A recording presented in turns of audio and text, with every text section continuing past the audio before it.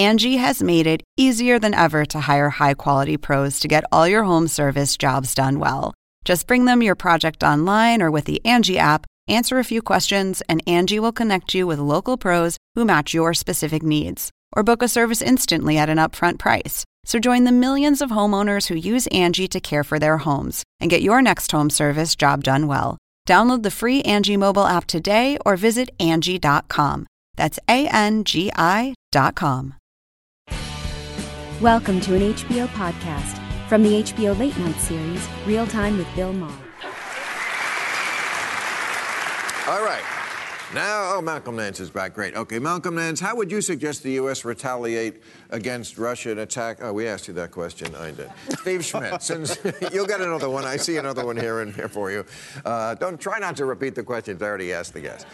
Since Trump's performance in Helsinki, have any of your GOP contacts in Congress become more inclined to believe? Well, let me ask a different question. These are shitty questions today. I hear that the Republican Party is shrinking. That I hear this all the time, that because Trump's numbers within the party are so high, it's because the actual number of Republicans are going down. And it always makes me want to ask you, how many Steve Schmidts are out there? How many people in the Republican Party, or who used to be, who are now switching?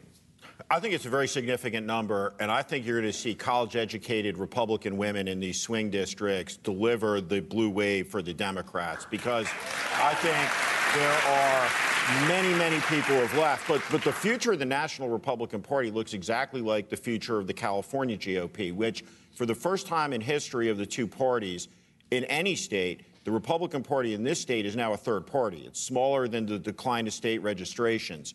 When you look at the anathema that millennials feel towards the Republican Party, you look at African Americans, brown people, you look at just demographically the country, and you consider that when people imprint on a political party generationally at 18 years age, they remain faithful to that party really for their lifetimes, for decades and decades and decades. So the Republican Party has a huge, huge, huge problem demographically, and it's going to continue to shrink. But as it gets as it shrinks, it gets smaller, just like the California Republican Party has, it will become crazier. But to the point that I made earlier about the media stuff, this was also not, I mean, Trump was an accelerant. He has made the situation worse.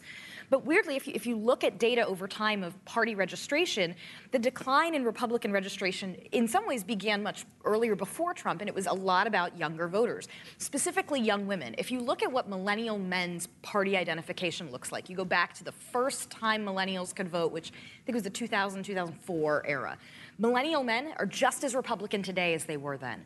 But for millennial women, those numbers have fallen to where it's a Democrat plus 50 margin among millennials. This is a huge problem for the GOP that the party's not paying attention to. But that shrinking party gets to what you're saying. I mean, everything that we see now is about a shrinking group of Americans trying their best to enshrine power and privilege and prestige. Yes. And so they know that there will come a day when they won't have the numbers to do it, but if they can lock in as much unchangeable or difficult to change mechanisms, then they will hold on to it for another generation. They don't have the numbers now. You do. Well, you have, but that is they cheat. But that is why they stole that Supreme Court seat from Barack Obama. Right. Because you're trying to lock in something for a generation. It's not about numbers. And if we had mandatory voting, they would not get close to winning office. If everybody who... Yes. But we don't have mandatory. We have voter suppression instead of mandatory. That's what I'm saying. Yes, it's about rules. They have radically changed the rules. Wherever they get power, they change the rules some more. And ultimately, the ultimate rules book is the Constitution. Right. And they are taking dead aim at our Constitution. And Brett Kavanaugh is the Koch-selected candidate. Right. If you look at how he came to be through the Federalist Society, that's the long game. Leonard Lejo. Right. Koch was investing seed money, as he put it, in the Federalist Society since the 1970s. Right. Kavanaugh is their guy. He was selected by Donald McGahn, who is a Koch person, who is Trump's White House counsel, who did the vetting of these candidates. This is the Koch candidate for the Supreme Court, and that is a crucial thing that we should be talking about over the next month. Okay. I was going to ask about Stormy Daniels. Wait. Let me finish. It's serious. Stormy Daniels got arrested. Supreme Court Stormy Daniels. It doesn't. You don't find this alarming? That we are now arresting private citizens. Yeah. It's not that it's Stormy Daniels, but it was a trumped-up charge. It was a police setup. It was a police setup. What do you think happened? Do you think it came... Who gave that order, or was that order not needed to be given? No order needed to be given. I mean, it's like the fight between the brown shirts and the black shirts under Nazi Germany back then. You just hint that you want change.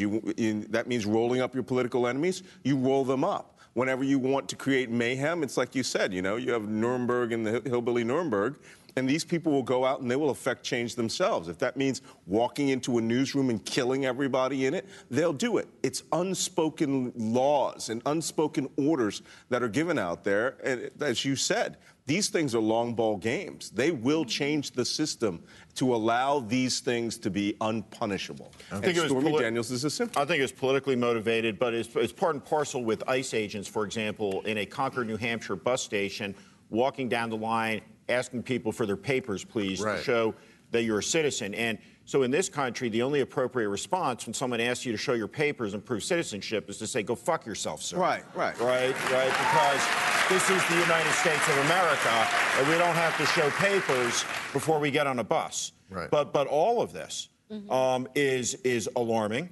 All of it is radical, and we shouldn't be used to it. Okay. But we got used to it by the current president demanding to see the papers of the previous one. Well, yes. It is him.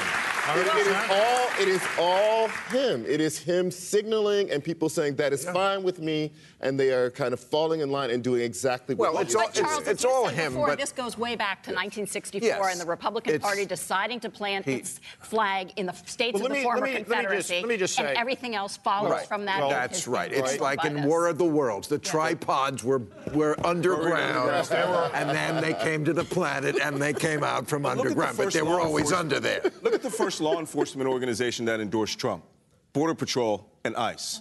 They are, I feel sad about this because I love my law enforcement officers. I train them in counterterrorism and counterterrorism intelligence all the time. I engage with them. But there is a block of people right now that think that they are the enforcement arm of the Trump administration.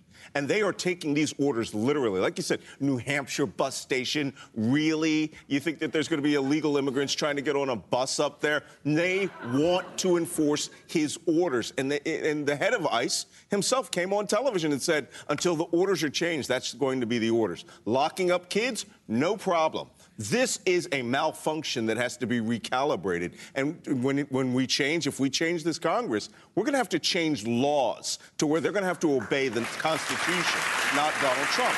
Okay.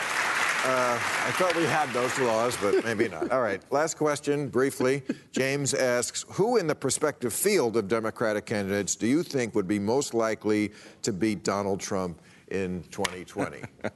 Who's your guy? The essential skill is going to be somebody who can provoke Trump, have Trump swing at them, and then be smart enough to stand back and not get into a brawl in the middle of the ring, but to cut Trump with humor, to laugh at him. Right. He is a narcissistic bully and a buffoon. He should be laughed at. He should be mocked. Humor is the most potent weapon. And that's why Al Franken would have been a great person in the ring. So isn't it great we got rid of him? When you stand up there at Robert De Niro, with all respect, and he says, fuck you, Trump, he's playing Trump's game. Exactly. It's like Godzilla.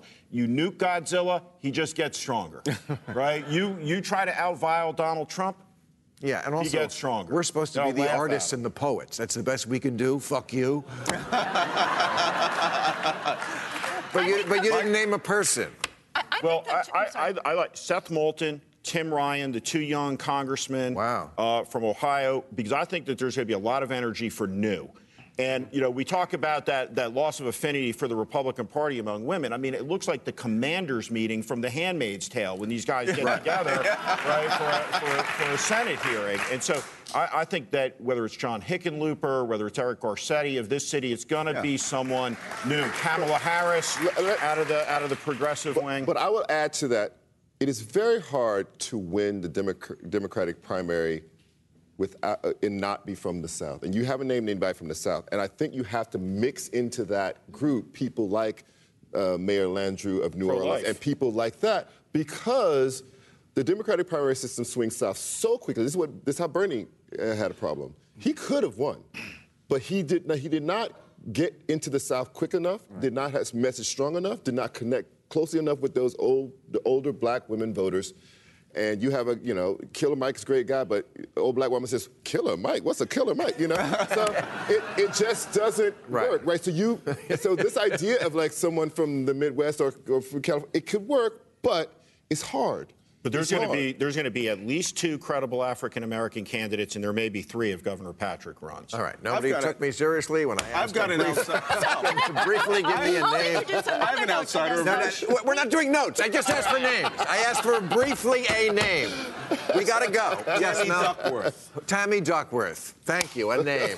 Thank you very much, everybody. Catch all new episodes of Real Time with Bill Maher every Friday night at 10, or watch him anytime on HBO On Demand. For more information, log on to HBO.com.